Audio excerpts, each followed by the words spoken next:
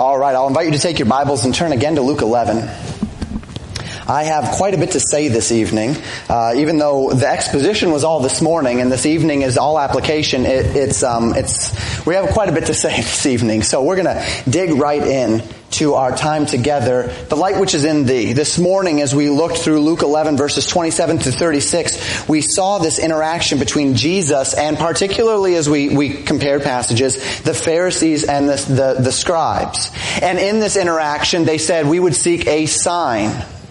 To which Jesus said, there will be no sign given but the sign of the prophet Jonah. That as he was in the belly of a whale for 3 days and 3 nights, so too I will be in the heart of the earth for 3 days and 3 nights. We talked about this, and then he went on and he talked about the queen of the south and of Jonah and Nineveh, and how the queen of the south and Nineveh will rise up in condemnation against this generation who had a greater than Solomon, who had a greater than Jonah with them, and yet they did not believe. Their hearts were hard. There were plenty of signs, but they had their eyes closed. And that's what Jesus would say in verses 33, 34, 35, 36. No man lights a candle and hides it, but he puts it on a candlestick. Jesus saying, I am that light. I am there. I'm for people to see. The problem is not that there's not enough light. The problem is not that there's not enough proof, but rather he says, your eye is not single. Your eye is not clear. Your eye is evil. Your eye is obscured. You're closing your eyes. You're turning your head from the light so that you can't see. It's not that you can't see, it's that you won't see.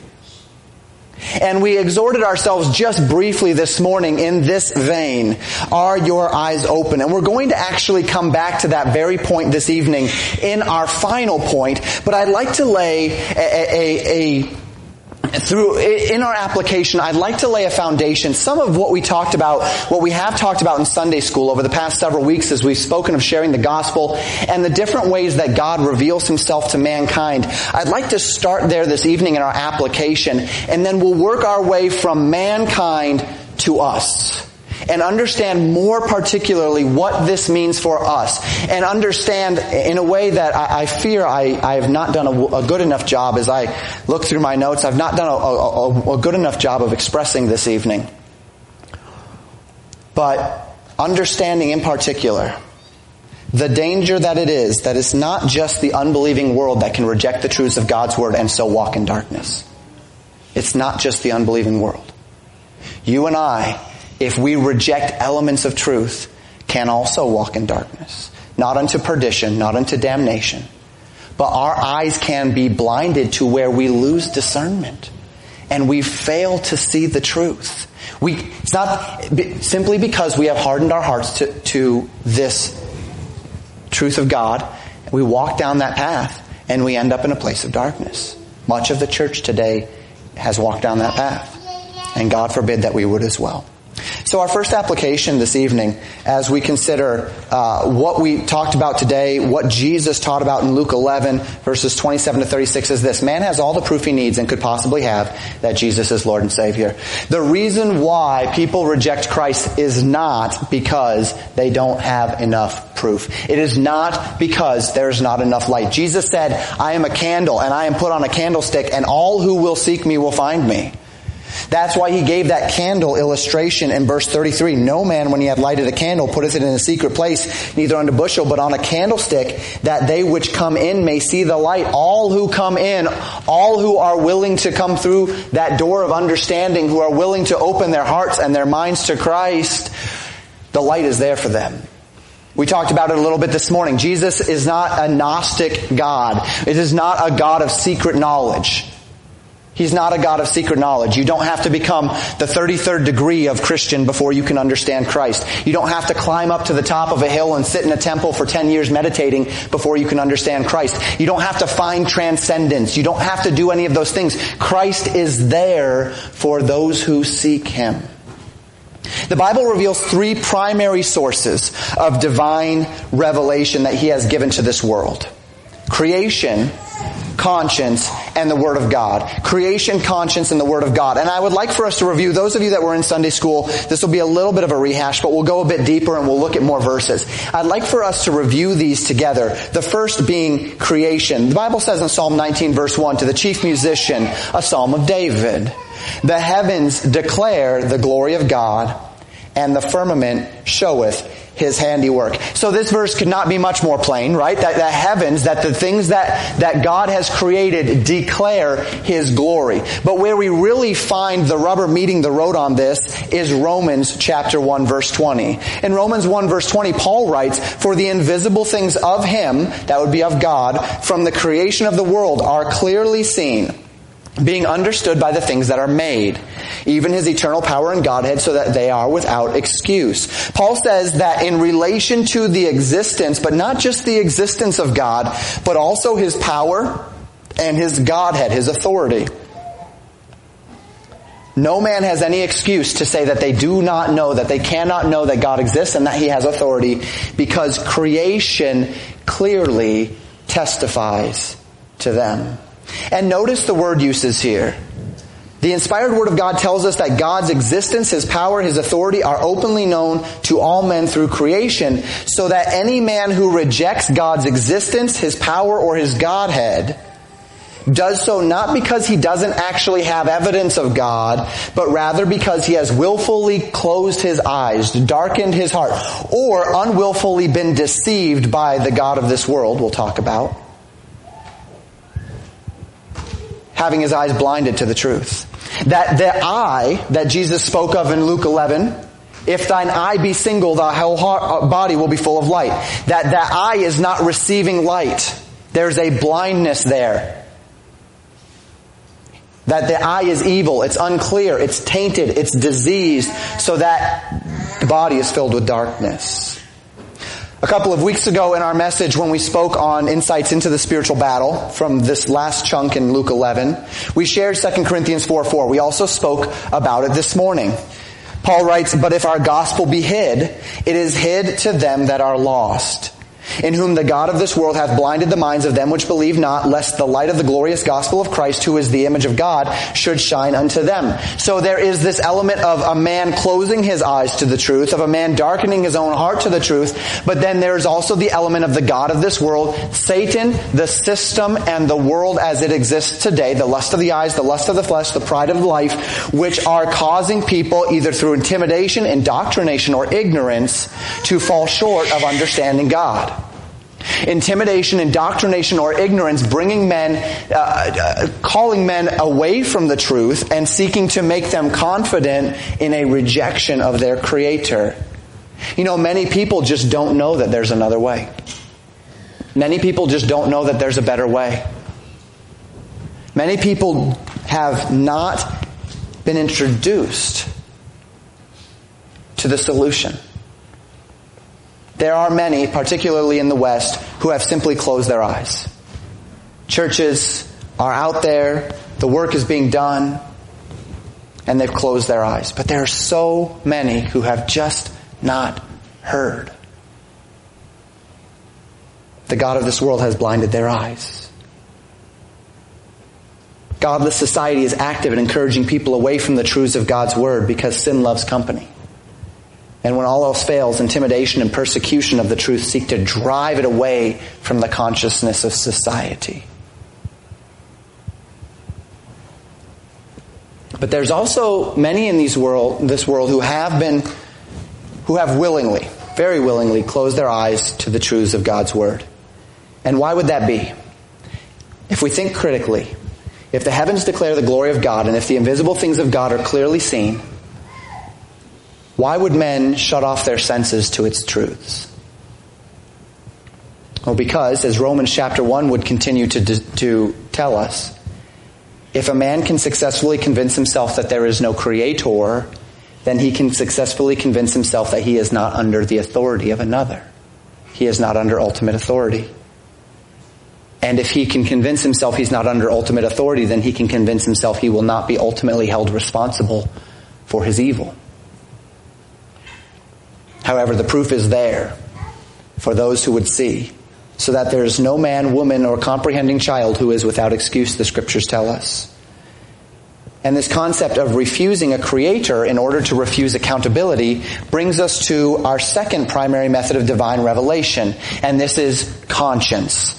the concept of a man's conscience. In Romans chapter 2, the next chapter in Romans, we read this as Paul is speaking specifically of the Jews and their refusal to receive Christ. It says in Romans 2, beginning in verse 13, "For the hearers of the law are just before God, but the doers of the law shall be justified." For not the hearers of the law are just before God, but the doers of the law shall be justified. For when the Gentiles, which have not the law, do by nature the things contained in the law, these having not the law are a law unto themselves, which show the work of the law written in their hearts, their conscience also bearing witness, and their thoughts the meanwhile accusing or else excusing one another. Paul speaks of a law. And he says that the Gentiles, when they live out the truths of God's word, having accepted Christ, when the Jews do not, bear out the law of God written on their hearts. But we understand as well that when the Bible speaks of a conscience, when the Bible speaks of the law of God, that it is awakened in the heart of man through, that the conscience of a man is awakened through the law of God. So that those who have not even fully known God's law can know of certain evils, moral evils, through their conscience.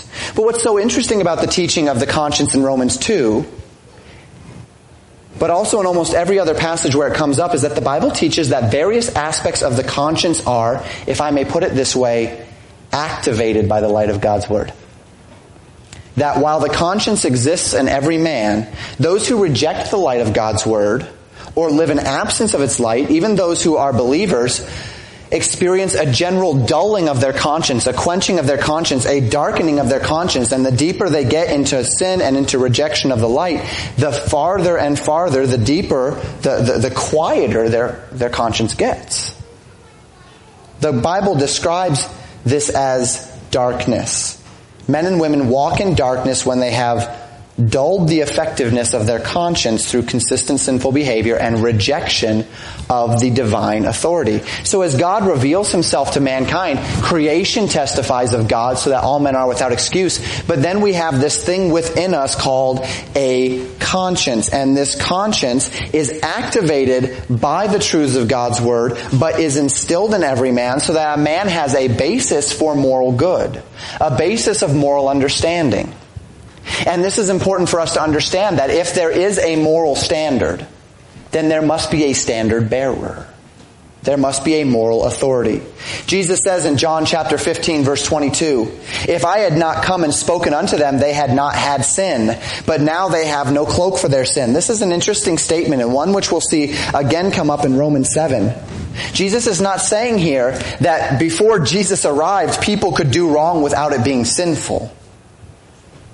And then when Jesus came and designated certain things sinful, they became sinful. He's not saying that when he says that before he came, they had not had sin.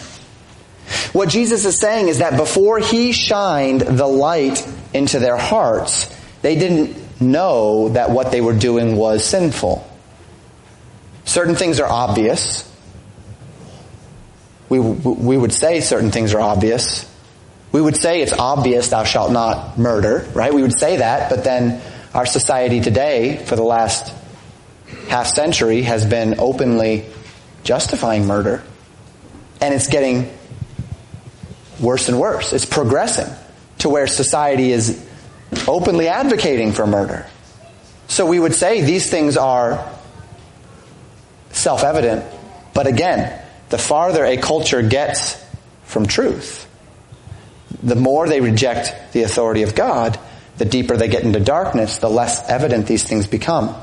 Why is it that prayer has to get out of schools? Why is it that the Ten Commandments have to be torn down? Because every bit of light commends itself to the conscience of man and activates his conscience. So how do we get rid of that? We hide the light. The light of Jesus shined into the hearts of otherwise moral people. However, they had been darkened in their consciences through rejection of certain elements of God's word. And when Jesus came and he began to shine that light, things that they didn't even understand were sinful bubbled up to the surface and reflected themselves as wickedness. So that these people who thought that they were so moral when Jesus came recognized that they were in fact a self-righteous people. A people that were stuck in pride and unforgiveness and rebellion toward the true and living God. Paul would say a similar thing in Romans chapter 7. When he gives his own testimony, he says, "What shall we say then? Is the law sin? God forbid. Nay, I had not known sin, but by the law. For I had not known lust, except the law had said, Thou shalt not covet. But sin, taking occasion by the commandment, wrought in me all manner of concupiscence. For without the law, sin was dead. For I was alive without the law once, but when the commandment came, sin revived, and I died. And the commandment which was ordained to life, I found to be unto death. For sin, taking occasion by the commandment, deceived me, and by it slew me." Paul says, I was functioning once outside of the conviction of certain wrongs, and then when the commandment came, I realized just how evil and how wicked I was. It activated my conscience. And this is what God has given to us. Creation and conscience. That the light of the Word of God shines into the hearts and the conscience is activated. But this darkness is not fully realized in unbelieving hearts. Even believers who are walking in this darkness, when you're in the darkness, it's not that you always know you're in the darkness. It's not that you always know you're grasping in darkness. There are those who are believers, still in Christ, still having the Holy Spirit indwelling, but have so effectively explained away certain truths of God's Word that they too have been ushered into darkness. Consider what John would write in 1 John chapter 2, verses 10 and 11. He's writing to believers here, and he says this, "He that loveth his brother abideth in the light, and there is none occasion of stumbling in him. But he that hateth his brother is in darkness, and walketh in darkness, and knoweth not whither he goeth, because that darkness has blinded his eyes." There is no believer that walks around saying, I am functionally and purposefully walking in the darkness of my sin. And yet John warns that as believers, if you're hating your brother, you are walking in darkness. You are missing something of the light of the truth of God, and your heart is, in at least a portion, darkened. And where there is darkness, there's a lack of wisdom. There's a lack of understanding. We'll come back to this in a little bit. So creation, conscience. The third primary way that God has revealed himself to the world is through the Word of God. There's no need to distinguish explicitly between the Word of God in written form and the Word of God in flesh, Jesus Christ. Each is a direct representation of God to the world. Each is an extension one of another. The written Word is 100% in agreement with the living Word, Jesus Christ. And Jesus Christ is 100% in agreement with the written Word, the Holy Scriptures. And the Word of God is the final, and the Scriptures tell us, complete revelation of God to mankind. So that everything that man can know about God, His will and His work, everything that God wants us to know about God and His will and His work, is comprehended and contained in the Word of God. The Scriptures are God's method of revelation to man. In Hebrews chapter 1, the first verse of Hebrews 1 tells us this in verse 2.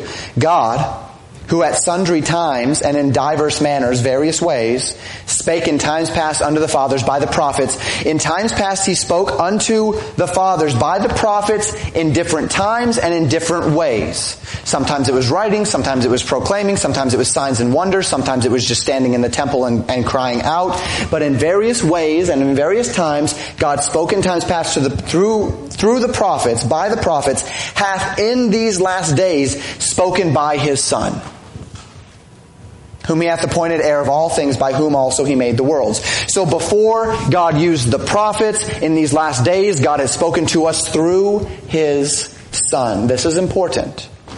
Are there still prophets today? Why do we need prophets? We have the Son. We have the Son. He has spoken unto us through His Son. God used to give the Word of God through the prophets. Under the inspiration of the Holy Spirit, wrote the very words of God, which we now call the Old Testament. And in these last days, He's spoken unto us through His Son, the teachings of Jesus, which we call the Gospels, and the teachings of His commissioned apostles, which we call the epistles. Now, these verses also help us to understand that God is not speaking anymore, as I mentioned, through these prophets. And as we believe a definitive qualification for an apostle, based upon the definition in the Word of God, was that they had seen the risen Lord. We would expect that God is no longer speaking through apostles either. This is one of several reasons why we believe the canon of Scripture has been closed today, that God is not still adding to the revelation that He has given to mankind, that there are not still men and women that are capable of adding extra biblical revelation to the canon. Certainly men and women can say things, and as they agree with the Scriptures, there's no conflict there. And yet many a religion, many a faith system has declared that they have somebody in their faith system who has added extra revelation and has guided the church into a new era, something which is foreign to even the promises of Scripture. But more to the point, we learn that God has spoken. And He has spoken through the prophets, through His Son, through the Word of God. And we learn this most specifically and pointedly in John 1. In John 1, beginning in verse 1, the Bible says, "In the beginning was the Word, and the Word was, and the Word was with God, and the Word was God. The same was in the beginning with God." These verses tell us that the Word was with God, the Word was God, and that the Word was from the beginning. He existed from the beginning. The Word is eternal. He is ever existent. He is equal with God. We jump to verse 10 for continued clarity through verse 14. "He was in the world, and the world was made by Him, and the world knew Him not. He came unto His own, and His own received Him not. But as many as received Him, to them gave He power to become the sons of God, even to them that believe on His name, which were born not of blood, nor of the will of the flesh, nor of the will of man, but of God. And the Word was made flesh, and dwelt among us. And we beheld His glory. The glory is of the only begotten of the Father, full of grace and truth." The Word was made flesh and dwelt among us. Jesus Christ, from the beginning, the Word of God. Who is this Word made flesh? It is Christ. It is the Christ. You say, "Pastor, you're jumping around a lot this evening." I know. This is not how I like to preach, but this is just an application to what we talked about this morning. So I feel comfortable. I have preached an entire series in John 1. If you want to get the exposition verse by verse, you can go online and get that. One of these days I'll have enough courage to preach Romans. The rest of the gospel goes on to talk about this man, Jesus Christ. So much so that John tells us at the end of the gospel this, in John 20, verses 30 and 31. "And many other signs truly did Jesus in the presence of His disciples, which are not written in the book, but these are written that ye might believe that Jesus is the Christ, the Son of God, and that believing ye might have life through His name." You want to know what John is about? John gives you a purpose statement right here. I wrote this to introduce Jesus to you. So when we go back to John 1:1, "In the beginning was the Word, and the Word was with God, and the Word was God. The same was in the beginning with God." Who's he talking about there? Well, here's the thing. The book is about Jesus Christ. Jesus is the Word of God in flesh. He's the Word of God made flesh. Colossians chapter 2 verse 9 tells us this: "For in Christ, in Him dwelleth the fullness of the Godhead bodily." All of the essence of who God is, of what God expects, is comprehended in the person and work of Jesus Christ. And if this is true, that all of who God is and all of what God expects is comprehended in the person and work of Jesus Christ, and Jesus Christ came to manifest that to the world, and we have these Gospels which introduce us to Jesus, and we have the Apostles which were given to us by Christ to lay the foundation for the church according to Ephesians. The Apostles and the prophets are the foundation upon which the church is built. And if this is the case, and the apostles and prophets are the foundation to introduce us to Jesus Christ and to teach us of His name, then we can be confident that God has given us everything that we need for life and godliness through His Word. And we don't have to just infer this. 2 Peter tells us this. Chapter 1 verses 2 and 3. "Grace and peace be multiplied unto you through the knowledge of God and of Jesus our Lord, according as His divine power hath given unto us all things that pertain unto life and godliness, through the knowledge of Him that hath called us to glory and virtue." The knowledge of Christ. And where is that knowledge of Christ found that gives us all things that pertain unto life and godliness? The knowledge of Christ is found through His Word.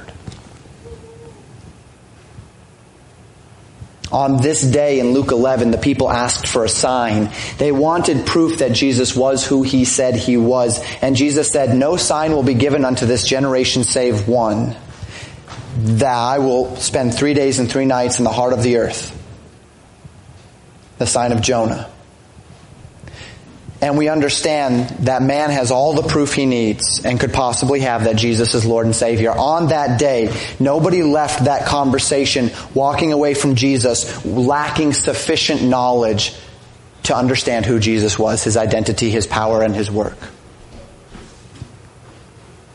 They walked away because their eye was evil. The light that was in them was darkness. They had rejected the light. They had rejected the light. We've considered the three primary ways that God has chosen to reveal himself to mankind: creation, conscience, and the Word. There is a fourth way that I want to introduce to you before we move on. I'm pumping a lot of information to you today, but stay with me here. Historically speaking, the fourth method of revelation which God has used both among unbelievers and believers is supernatural revelation.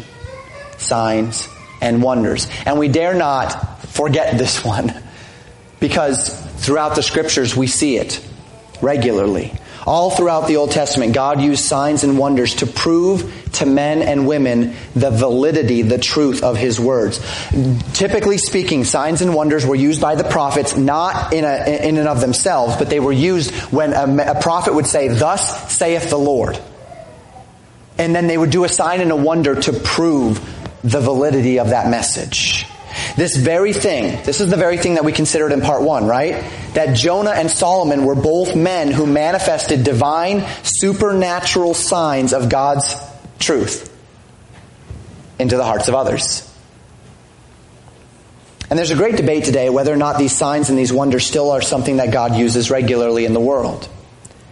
Now, I've preached a message delineating our church's position on what we would call the sign gifts. It's online. If you go to the archives page, you go down past all the books of the Bible, you'll see topical sermons, and one of those is called the church's position on sign gifts. We are, by and large, we would say in general, we are a church that believes that the signs and the wonders are no longer valid as a regular use in the church today. We are cessationalists.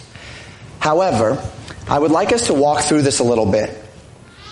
In short, our understanding of the Word of God is this: that God gave certain gifts to the church in the beginning of the church age, and He gave these gifts to men and women for a particular purpose at a particular time, which has now served its purpose. When the general need for those gifts were satisfied, they ceased to regularly manifest themselves in the church, so God stopped giving those gifts regularly to those in the church as manifestations and began to manifest those other spiritual gifts more preeminently in the church. And I'd like us to put a couple of pieces briefly together in order to see why our church believes this and why we believe it's a sound biblical position. In Acts chapter 2, verses 14 to 21, this is Peter, and he's preaching on the day of Pentecost. The Holy Spirit has just fallen upon those in the upper room. They began speaking in tongues, and the people in Jerusalem thought that they were drunk. They were babbling. They didn't know what was going on. I'm throwing things around here. Batteries and such, so we'll do without that. But they were speaking in tongues. The people were confused, and Peter gets up and he gives a message. And he says, beginning in verse 14 of Acts chapter 2, "But Peter, standing up with the 11, lifted up his voice and said unto them, Ye men of Judea, and all ye that dwell at Jerusalem, be this known unto you, and hearken to my words. For these are not drunken, as ye suppose, seeing it is but the third hour of the day. But this is that which was spoken by the prophet Joel. And it shall come to pass in the last days, saith God, I will pour out of my Spirit upon all flesh, and your sons and your daughters shall prophesy, and your young men shall see visions, and your old men shall dream dreams. And on my servants and on my handmaidens I will pour out in those days of my Spirit. And they shall prophesy, and I will show wonders in heaven above and signs in the earth beneath, blood and fire and vapor of smoke. And the sun shall be turned into darkness and the moon into blood before the great and notable day of the Lord come. And it shall come to pass that whosoever shall call on the name of the Lord shall be saved." Peter says these words to the multitudes in Jerusalem following the manifestation of the Holy Spirit, falling upon them on the day of Pentecost through the speaking in tongues, the tongues of fire. Peter is quoting here from Joel. He says that at the beginning, as was given in the prophecy of Joel. It's actually found in Joel 2, which tells us this. Joel says, "And ye shall know that I am in the midst of Israel, and that I am the Lord your God, and none else. And my people shall never be ashamed. And it shall come to pass afterward that I will pour out my Spirit upon all flesh, and your sons and your daughters shall prophesy, and your old men shall dream dreams, your young men shall see visions, and also upon the servants and upon the handmaids in those days will I pour out my Spirit. And I will show wonders in heaven and in the earth, blood and fire and pillars of smoke. The sun shall be turned into darkness, the moon into blood, before the great and the terrible day of the Lord come. And it shall come to pass that whosoever shall call on the name of the Lord shall be delivered. For in Mount Zion and in Jerusalem shall be deliverance, as the Lord hath said, and in the remnant whom the Lord shall call. As one reads this prophecy, two things become very apparent. First, it is given to the nation of Israel, right? We saw that at the beginning. The Lord says, this is to the nation of Israel. I am speaking of the redemption of Israel. I am speaking of the future of Israel. And it's speaking of a sign to Israel that the latter days of the earth has begun, that the day of the Lord is at hand, right? That the restoration of the nation, that everything that God had promised to the nation of Israel is at hand. Now, we are, generally speaking, we operate under the framework of what we would call dispensationalism. We believe that there's a distinction between Israel and the church. We believe that God still has a plan for Israel. We believe that the church is a distinct entity from national Israel, and that God will renew His plan with national Israel in the time of the tribulation. Again, I've preached on all of this. I've got a 7 or 8 part series on the end times, which is on the web, and I'd encourage you to listen to it if you want to know everything that we understand about why we interpret the scriptures the way we do, why we interpret it dispensationally and such. But if I am a dispensationalist, then I understand that God still has a plan for Israel. Now, why aren't charismatics believing what they're believing today? In part, it's because many charismatics have rejected the differentiation between Israel and the church. And if Israel and the church are one and the same, or Israel has, and the church has become Israel, or however we want to describe it, depending on which faction you're in, well then this prophecy begins to boil over into the church. But if we see this as Israel's prophecy, and we combine this with, say, the 70 weeks that God gives to Daniel, where at the 69th week Messiah is cut off, and at the 70th week the tribulation begins, and there's this significant gap of time which we would call the church age, well then things change. Because at the beginning of this prophecy, in Joel chapter 2, we see the things that Peter's talking about on that day, right? The first half of this passage came to pass in Acts chapter 2. The young men shall prophesy, the old men shall dream dreams, the signs, the wonders. Peter says, don't be surprised at this. This is what Joel said would come in the end times. But did you catch what the second half of Joel 2 was? Wonders in heaven and earth, blood, fire, pillars of smoke, the sun shall be darkened. That's the stuff that's going to happen in the 7 years of tribulation. So Joel 2 is presenting to us, as God regularly did in the Old Testament, a timeline of God's working with Israel, skipping the church age, just like He did in the 70 weeks of Daniel. It's there in history, but it's not there in prophecy. We talked about this, again, in those sermons. I can't get into all of it today. But if you're not familiar with this concept, the epochs of history, that God presents mountaintops in prophecy, and those prophets couldn't see the valleys, the prophecies were not in respect to time. It was giving events one after another, but you couldn't necessarily see how much time between them. So Joel 2 is prophesying of signs and wonders, and then of these great wonders in heaven and earth. Peter says, this day those signs and wonders have begun. We're still waiting for the blood and the smoke and the sun to be darkened and the great and terrible day of the Lord to begin. So there's a gap in Joel. There's a gap in this prophecy, and that gap is the church age. But what do we find? We find that the speaking in tongues was a prophetic fulfillment to initiate the latter days, to show Israel that the latter days had begun.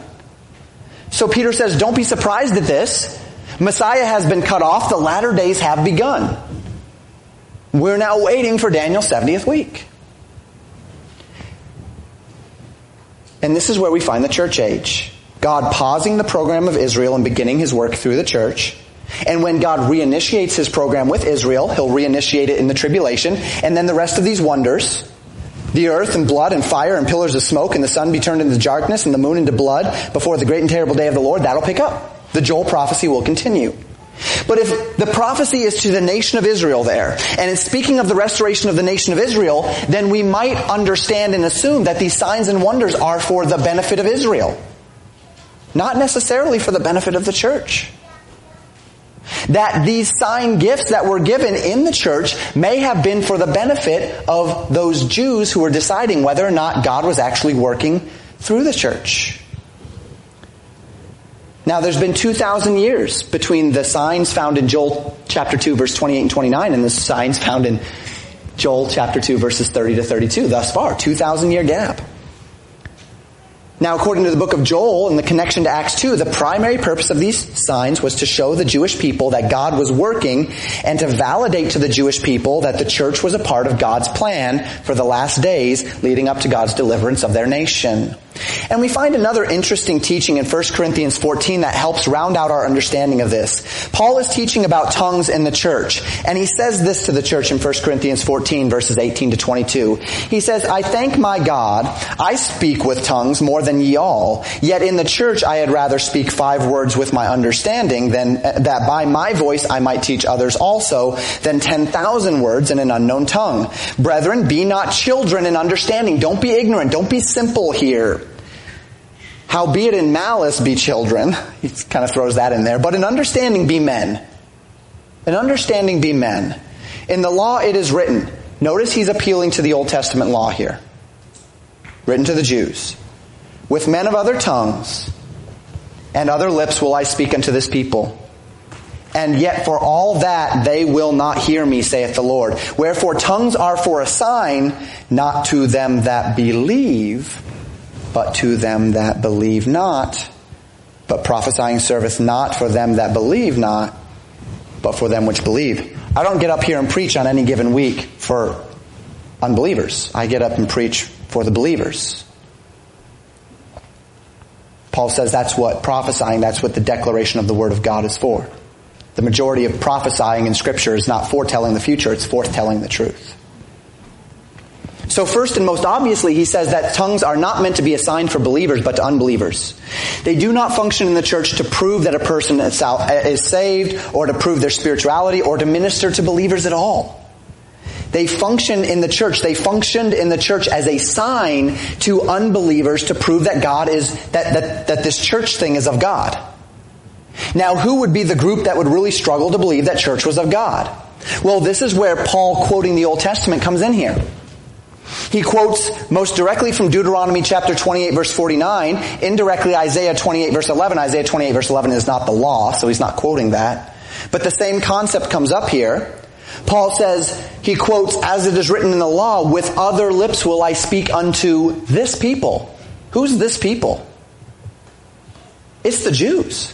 It's not the Gentiles. He's writing in the law. Isaiah is prophesying to the Jewish people, to Israel. With other tongues will I speak to this people. It's not the whole world. The people unto which God designed tongues to speak was the nation of Israel, to validate to them that the prophecy of Joel had come to pass and that the church had a part in it. So that anybody saying, well, here's the thing, I'm really conflicted here because God has always worked through Israel, and Jesus even said salvation is of the Jews, and all of these things that have been said in the law, and now there's this other group of people, and they say that they represent God, and they say that this whole thing has been turned on its head, and no, it's no longer the people of Israel that God's working through, but it's this group called the church that God is working through. And how should I believe this? And God says, look, I gave you a promise in Joel 2 that in the latter days that amazing things would happen, and one of the amazing things that would happen is that people would be speaking in tongues, and that they'd be speaking to this people, and that your young men would prophesy and your old men would dream dreams. And Peter says in Acts chapter 2, this is proof to you that what God is doing in this entity called the church is right, so join. So Jewish people become a part of this. So then we find that the sign gift of tongues, as best as I can understand it from Scripture, was given to the early church as a sign to the Jews of the time, the unbelieving Jews of the time, to validate the transition between the Old Testament working through Israel and the New Testament God working through the church. Now couple this fact with another. That throughout the Old Testament, God used signs and wonders to validate his message being spoken by a man. Jesus validated his ministry with signs and wonders, did he not? The apostles validated their ministry with signs and wonders, did they not? Peter did signs and wonders. Paul did signs and wonders. The apostles did great miracles. And then they all wrote down their messages which had been received by God. Why should we receive these messages from them? Well, because they are verified to have been from God through signs and wonders. Jesus did signs and wonders. He is from God. The apostles did signs and wonders. They are from God. And then we have, by God's grace, the preserved Word of God. Which means what we read on any given day, from Genesis all the way to Revelation, is the words of men who have validated their ministries through signs and wonders. Now, they may have validated it 2,000 years ago, but praise God, He preserves His Word so that we still have their message. They wrote down their messages. So we don't need regular validation of God's Word through signs and wonders today because we have the Bible, which was written by men, validated by their authority with signs and wonders 2,000 years ago. And we have that same Word passed through the church which testifies of itself. So we don't need signs and wonders because we have the record which is true. And this is why I did not add signs and wonders as a regular means by which God reveals itself to man in this age.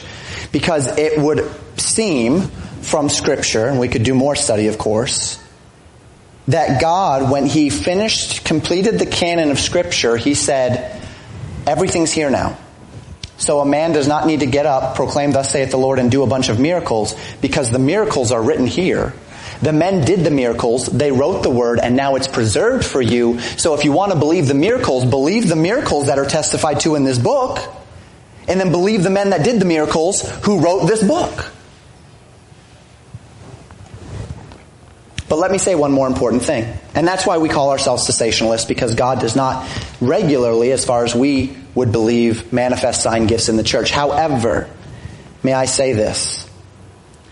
We which would believe that God does not regularly use sign gifts in the church would also, I believe, be disingenuous if we did not say that God can still use signs and wonders.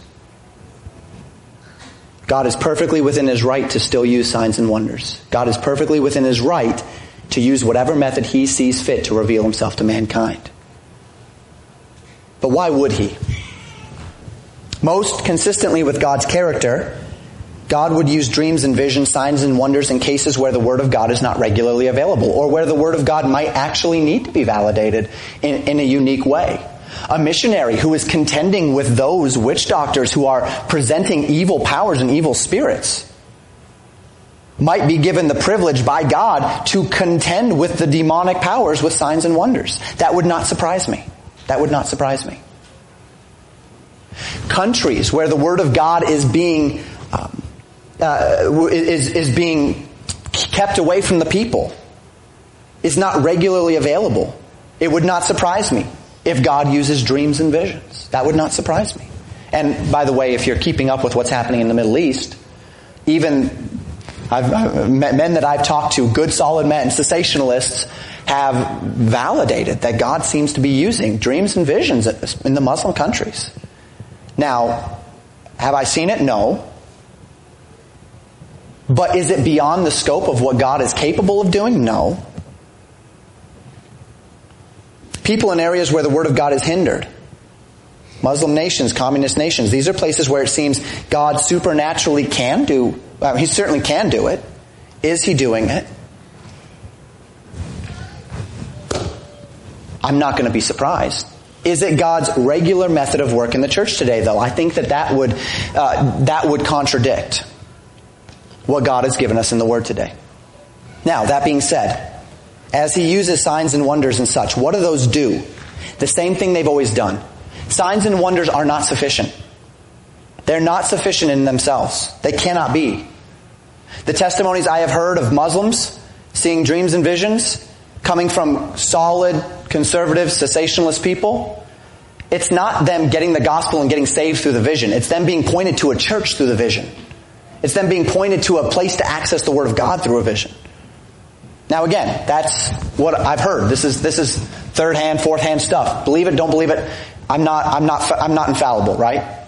I'm just telling you. It seems to me that it's valid to understand that God can work in those ways still. But one way or another, what is God doing? He is using them to bring people to His Word, which is the final and absolute authority. To bring people to the truths of the gospel, to bring people to believers, to bring people to the truth of God's Word, not to be in and of itself sufficient. God has never used signs and wonders that way. He has always used it to validate in the hearts of God's people or in the hearts of unbelievers the proclaimed Word. Always. So if we are going to give, if you don't want to give any wiggle room for that, that's fine. That's between you and the Lord. I have no argument with you. But if we are going to give that leeway, that the Lord can and does work in the way that He desires, and He can still work in these ways, understand that He's not going to contradict His methods. And that God has always used signs and wonders to validate the proclamation of His Word. Every time. Old Testament prophets, Jesus Christ, the apostles, the early church. That is how He operates. Okay. That's what we believe, and that's a little bit of why we believe it. The fourth method that God uses to reveal Himself, it would be supernaturally, though we would not believe that it's a primary or a regular method used today in any form or fashion.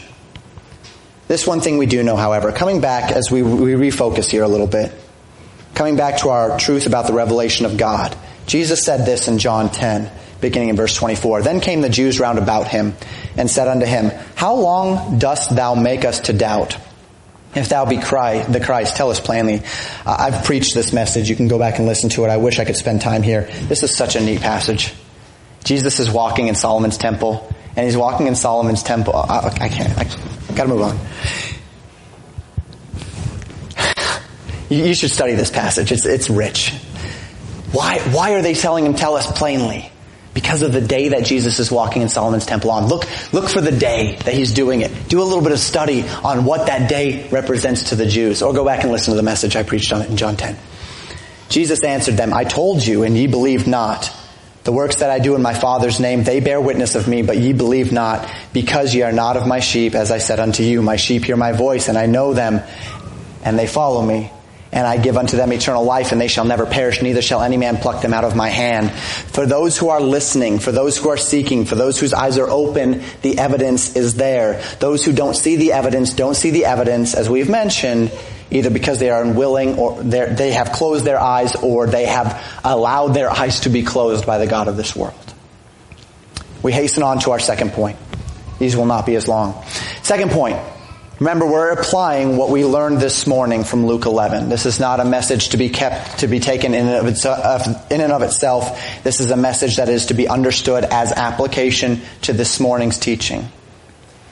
God has been and will be faithful to give more light to all those who accept that which has been given. This point cannot be made any clearer than what Jesus has given us in this passage. Verse 33. No man, when he hath lighted a candle, putteth it in a secret place, neither under a bushel, but on a candlestick, that they which come in may see the light. Jesus did not come to hide Himself, His Father, or God's will. What a waste that would have been. Imagine the Godhead speaking to themselves, the Trinity speaking among themselves, and the Father says, So son, I'm going to send you to die for the sins of mankind. You're going to suffer. You're going to be mocked. You're going to be shamed. You're going to be beaten. You're going to be hung on a cross in one of the most brutal forms of public execution ever invented by mankind. In doing this, you're going to pay for the sins of all mankind, so that anyone who sees the light and then comes to the light and accepts the light will be saved. Jesus says, that sounds good. I love the world so much. I want that. And then the Father says, oh, but by the way, we're going to make the light really hard to find. We're going to hide it under a bushel. We're going to make people have to go looking for it. And a lot of people are going to look and look and look and then fall short. And eventually just give up in frustration. And it's only going to be for the most righteous or the most tenacious or the most clever because it's going to be hidden really well. Aren't you glad God didn't say that? Aren't you glad the Father didn't continue along that vein? Instead, he said, son, you're going to die. You're going to give your life. You're going to perish. You're going to die for the sins of mankind so that anyone who sees the light and comes to the light and accepts the light will be saved. And by the way, we are going to emblazon that truth to every corner of the world, into the heart of every man. And anyone who doesn't purposefully shut their eyes to the light, it'll shine. And they'll see it. And they'll have every opportunity to come to it. Aren't you glad that that's the God we serve? That is what Jesus is saying. The light has been put on a candlestick that all who come in see the light. So that Jesus would tell the people in John 12 verses 31 and 32, now is the judgment of this world. Now shall the prince of this world be cast out, and I, if I be lifted up from the earth, will draw all men unto me. They say, Jesus, we would seek a sign from you. Luke 11. Well, the lame walk, the blind see, the deaf hear, demons are cast out, acknowledging Christ as Messiah. Fish obeyed, waves obeyed. There have been a few signs, haven't there? Jesus, we would seek a sign. Born of a virgin, from the tribe of Judah, born in Bethlehem, raised in Nazareth so that he would be called a Nazarene, following a prophetic herald, affirmed by the Spirit of God in the form of a dove descending from heaven, and the audible voice of the Lord coming from heaven saying, this is my beloved Son in whom I am well pleased. There have been a few signs. Jesus, we would seek a sign, to which Jesus would tell them in John 5 verses 31 to 40. If I bear witness of myself, my witness is not true. There is another that beareth witness of me, and I know that the witness which he witnesseth of me is true. Ye said unto John, and he bare witness unto the truth, but I receive not the testimony from man. Don't even count John, he says. But these things I say, that ye might be saved. He was a burning and a shining light, and ye were willing for a season to rejoice in his light. But I have greater witness than that of John. If you don't want to believe him because he's just a man, that's fine. For the works which the Father hath given me to finish, the same works I do. Bear witness of me that the Father hath sent me. I've given you signs. I've done the works that my Father hath sent me to do. And the Father himself, which hath sent me, hath borne witness of me. Ye have neither heard his voice at any time, nor seen his shape, and ye have not his word abiding in you. For whom he hath sent, him ye believe not. Search the Scriptures, for in them ye think ye have eternal life, and they are they which testify of me. And ye will not come to me that ye might have life. Jesus says, John bore witness. My works bear witness. The Father bears witness. The problem is not for lack of witness. The problem has never been for lack of signs. The problem has never been for lack of truth. The problem has never been for lack of light.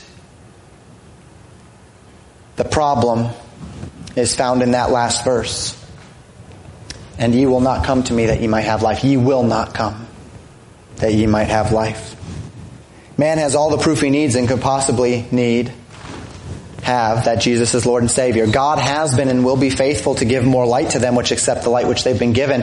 As man accepts the light, God's not keeping it away from them. The reason why people don't see the light is because they've rejected light. Third, men naturally seek reasons not to submit to God's truth. It's a matter of the will, isn't it? We believe that man has a will, that God has given man will, that God has chosen to sovereignly limit himself with respect to man's free will. Since the Garden of Eden, where the woman was deceived and yet was not ignorant of the fact that what the serpent had said was contrary to God's word. Man was not deceived. Adam chose to knowingly rebel, seeing his chance to come outside of the yoke of God's will. So from Adam to Cain, to the whole earth before the flood, which did what was right in their own eyes, to Canaan, to Nimrod, to Esau, to Pharaoh, to Israel and Judah time after time in the time of the judges and the kings, to the Pharisees and the Sadducees, to Herod, to many of the cities scattered throughout Asia Minor, all the way throughout history until today. The legacy of history as it relates to the revelation of God and to His Word is not that men have lacked information or opportunity. The legacy of history as it relates to the revelation of God and His Word is that men are unwilling to hear. And this brings us around the horn to Romans 1, right where we began. Paul says, because that when they knew God, they glorified Him not as God, neither were thankful, but became vain in their imagination, and their foolish heart was darkened.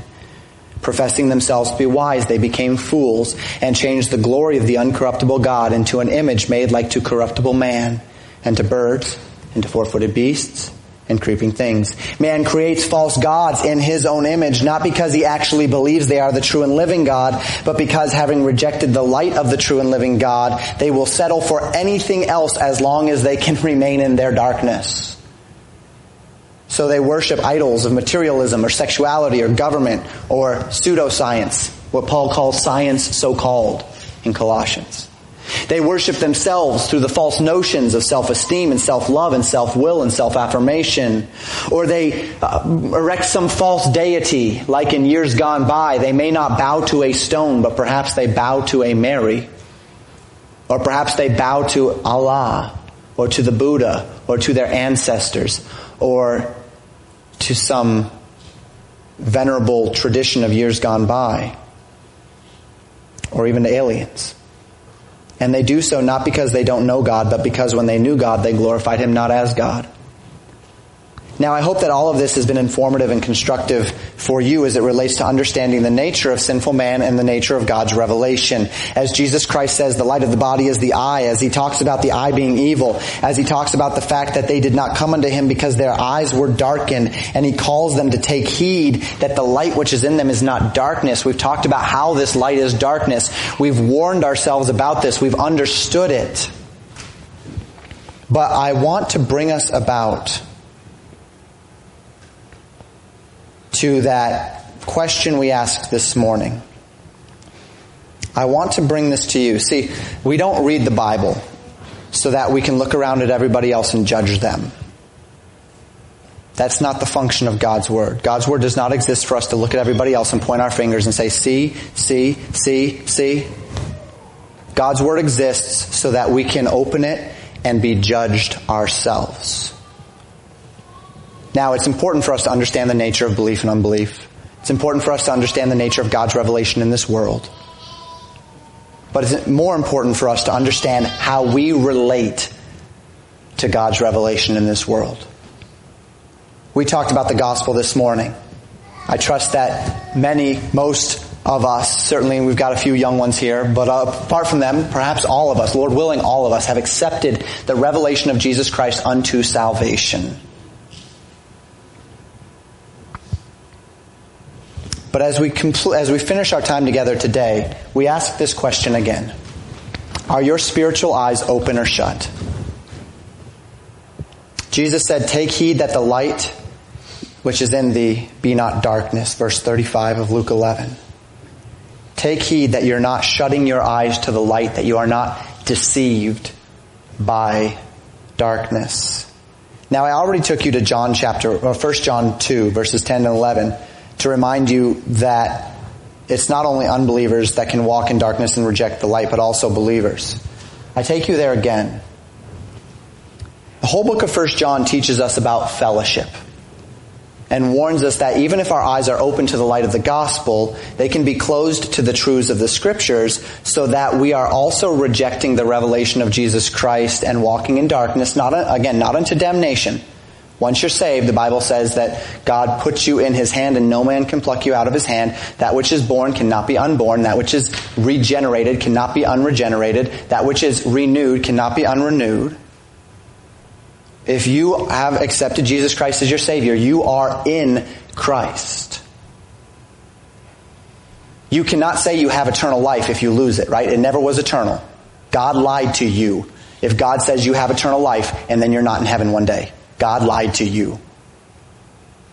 Because it's not eternal if you can lose it. if I have a habit and I say I've quit, I quit eating cookies, and then I eat a cookie tomorrow, I never quit eating cookies. Yeah, but I've quit. And then I do it again tomorrow. I never quit. If I have eternal life and I lose it tomorrow, I never had eternal life. If I can know that I had eternal life, as 1 John says, these things I have written unto you that you may know that you have eternal life. If Jesus Christ said, you may have eternal life, and then you don't get it when you have accepted it, as God has said you should do, and then you lose it so that you don't get it, God lied to you. My God is not a liar. You cannot lose your salvation. If you have eternal life, you have eternal life. If you don't have eternal life, you don't have eternal life. Okay?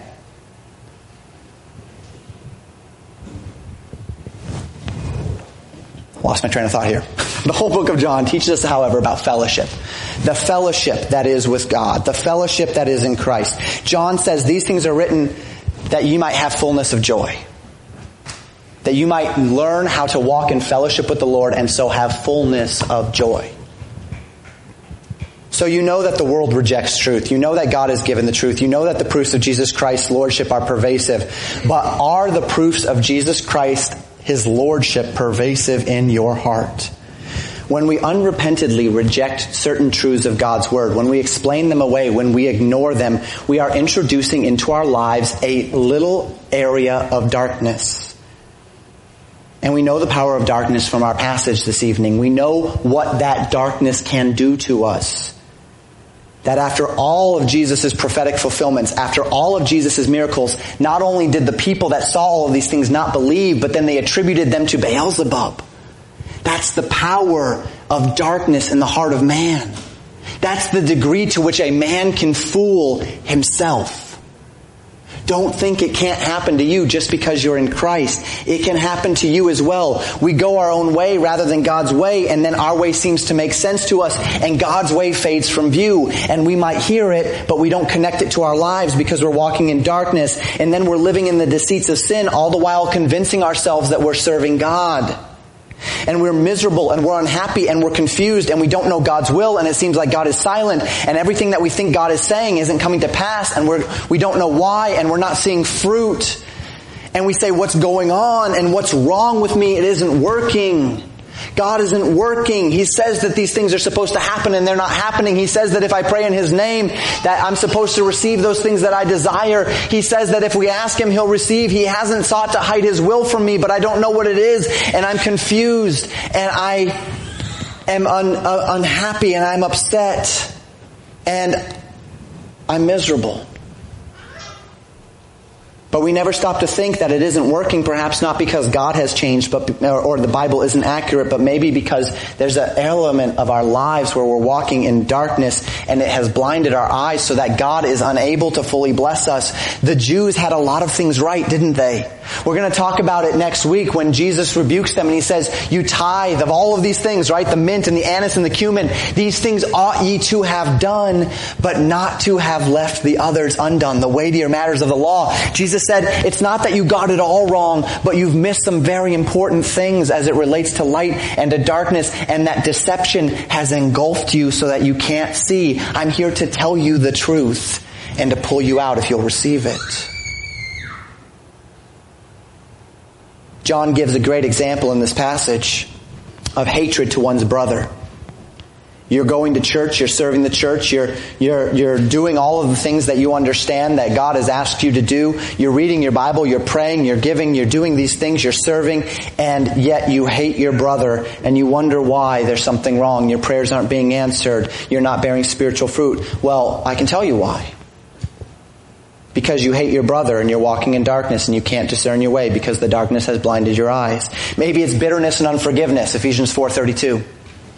Maybe it's disobedience to parents or rebellion against some other authority, Hebrews 13 verse 7, 1 Peter 2 verse 13, Ephesians 6 verses 1 and 2. Maybe it's unfaithfulness in material things. It's idolatry, keeping your possessions to yourself, not yielding them to the Lord, Proverbs 3, 9 and 10. We studied it just recently Tuesday night. But but you have decided in some area of your life that you're not going to submit to the Word of God, and this rejection introduces a darkness into your heart, and this darkness is obscuring your ability to function in the fullness of joy that God has designed for you. It's happened on a large scale in the church today. Back in the 60s and 70s, the church decided that divorce shouldn't matter anymore. That we're not going to preach this anymore because it's keeping people away. And that darkness has continued. This small little area of the Word of God that the church decided to conveniently ignore. And now it's becoming sodomy. And now it's becoming gender dysphoria. And it's growing. The darkness is growing. But you know, the seed of this darkness started 50 years ago when they said, we don't need to worry about this divorce thing, it's causing people to struggle. Or we don't need to worry about this woman pastor thing because people are struggling with this. Doesn't matter if 1 Timothy 2 explicitly forbids it. Let's just ignore that.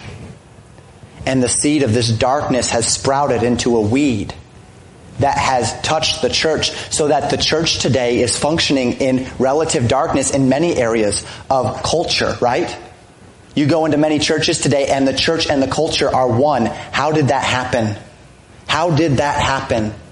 Because there was a seed of darkness where the church said, we don't need to worry about this. We're going to ignore this part of the Word of God. And that darkness found their way into the church to where if you talk to someone in the general church culture today, what we would believe about church and separation is foreign to them and threatening to them. How did this happen? How did this happen?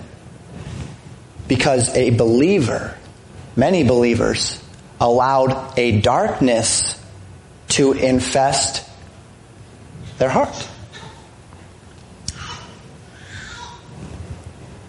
So Jesus would John would write this in John chapter 1, verse 5 through 7. This then is the message which we have heard of him and declare unto you, that God is light, and in him is no darkness at all. If we say that we have fellowship with him and walk in darkness, we lie and do not the truth. But if we walk in the light, as he is in the light, we have fellowship one with another, and the blood of Jesus Christ his Son cleanseth us from all sin. When we walk in the light, Christ is the light, we have fellowship with Christ, we can see where we're walking, we're not going to stumble, we'll be on the right path. Jesus Christ's blessings are being applied to us. We are living in fellowship with him. This is what it means to walk in the light. And if we rewind but one verse in 1 John 1, we find John's purpose, as I mentioned it already. Verse 4, and these things write we unto you, that your joy may be full. As I speak this evening, I don't believe I speak to too many people who are walking in the darkness of absolute unbelief. And so that was given to you as a mental and intellectual benefit for the body of Christ, for you to understand what's going on in the unbelievers. But as I preach to you as the body of Christ, my question to you is, are you living in fullness of joy? Fullness of joy is lived when you are walking in Christ, in the light as he is in the light, and we have fellowship one with another, and the blood of Jesus Christ cleanseth us from all sins. We are living in the full power of his propitiation, in the full power of his sacrifice. We have fellowship one with another.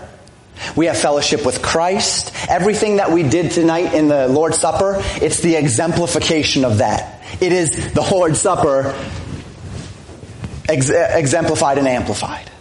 It's that fellowship. It's that joy. It's that fullness. Do you have that this evening? If you don't have that this evening, may I encourage you simply to spend some time with the Lord asking why. Because it means you're not as well attached to the vine as you need to be.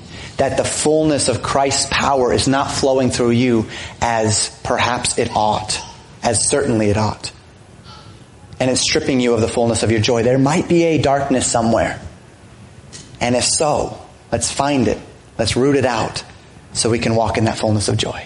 Let's close in prayer.